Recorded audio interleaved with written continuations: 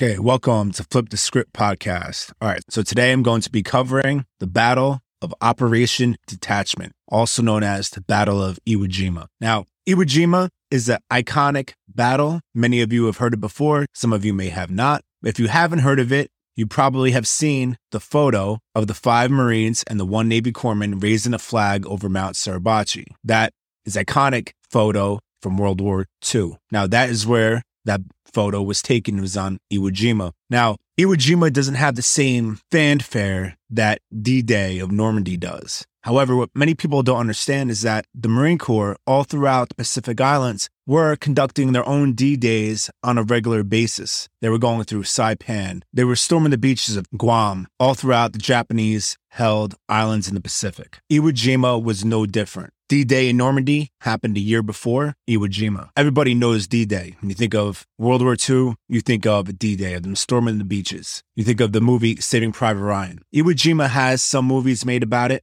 Most notably, we have Flags of Our Fathers. And then you have a movie from a Japanese perspective called Letters from Iwo Jima. Those are the most notable movies about this battle. But there are many things that people still don't understand about this battle. For one, this was the battle where Admiral Nimitz is quoted to have said, "Uncommon valor was a common virtue." This battle, there was more American casualties than there was Japanese, even though the Americans won. However, to put this in perspective, there was 25,000 dead and wounded on the American side. Now, I'm going to say that again, dead and wounded total. However, on the Japanese side, there was 21,000 dead. The Japanese total fighting force was a little bit over 21,000. There were, give or take, about 250 Japanese soldiers that survived. The Marine Corps completely annihilated the Japanese entire fighting force in this battle. They did what Marines do. They go in and they destroy the enemy. There was a lot of obstacles, a lot of hurdles that went into this battle. One of them is that it was canceled twice. Iwo Jima is an island about 660 miles from Tokyo. It's the shape of a pork chop when you look at it from an airplane. Now, the Marines were engaged in heavy combat throughout the Pacific, fighting against Japanese troops in islands like I mentioned before, in Guam, Saipan, and Tarawa. Now,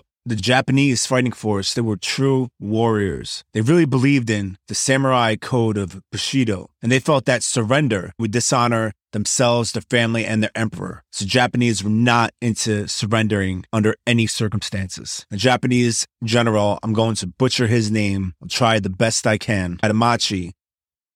It's probably not even close to how you're supposed to say that. Anyway, he was a 6th-generation samurai, and he was leading the Japanese forces on Iwo Jima. Now, for 6 months, the Japanese were burrowing themselves into Iwo Jima, making interconnected tunnels that were connected to 3 main defensive fighting positions. And they were all connected, not to mention the hundreds of machine guns nests, artillery encampments, which were all about flush to the ground. If you were looking at the island from, let's say, the sea, you would not be able to see any of them. Aerial recon was able to identify about 700 encampments. That number came out to be about 30% too low. And not to mention the caves that were on the island and the hundreds of machine gun and artillery encampments. The Japanese had about 13,000 yards of tunnels connecting all of their encampments and defensive battle positions. The Marine Corps had asked for about 9 days of bombing of the island prior to their assault on the beach, but they were actually only given 3 days, which left hundreds of fortified encampments still surviving those shellings. At the same time, there was an internal battle on whether the Marine Corps should try to take the island of Iwo Jima to begin with. There were other islands that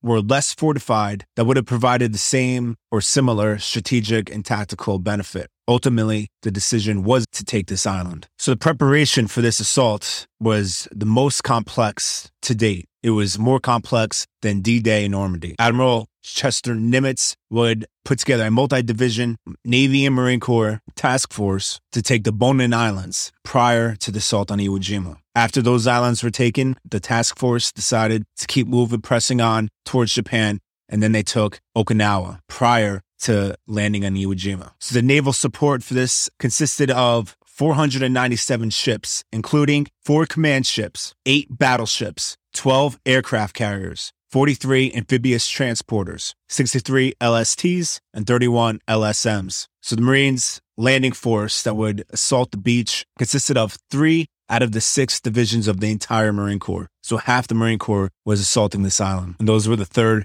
the 4th, and the 5th divisions. For the 4th Marine Division, this would be their 4th assault within 13 months. They were definitely getting after it. From a logistical effort, what was required to accomplish this mission and to bring 3 Marine Corps divisions on shore in Iwo Jima was greater than what they needed in D-Day. The Marines rehearsed this over and over again in Guam and in Hawaii prior to making their way towards Iwo Jima. So this is where we're going to leave off for this first part of the Battle of Detachment, Iwo Jima, and Flip the Script podcast. To finish the rest of the story and the rest of the battle over the next series of podcasts, make sure you subscribe so you don't miss any updates. Hit that like button, hit that share button, share this podcast, help get it out. Let's Flip the Script podcast out.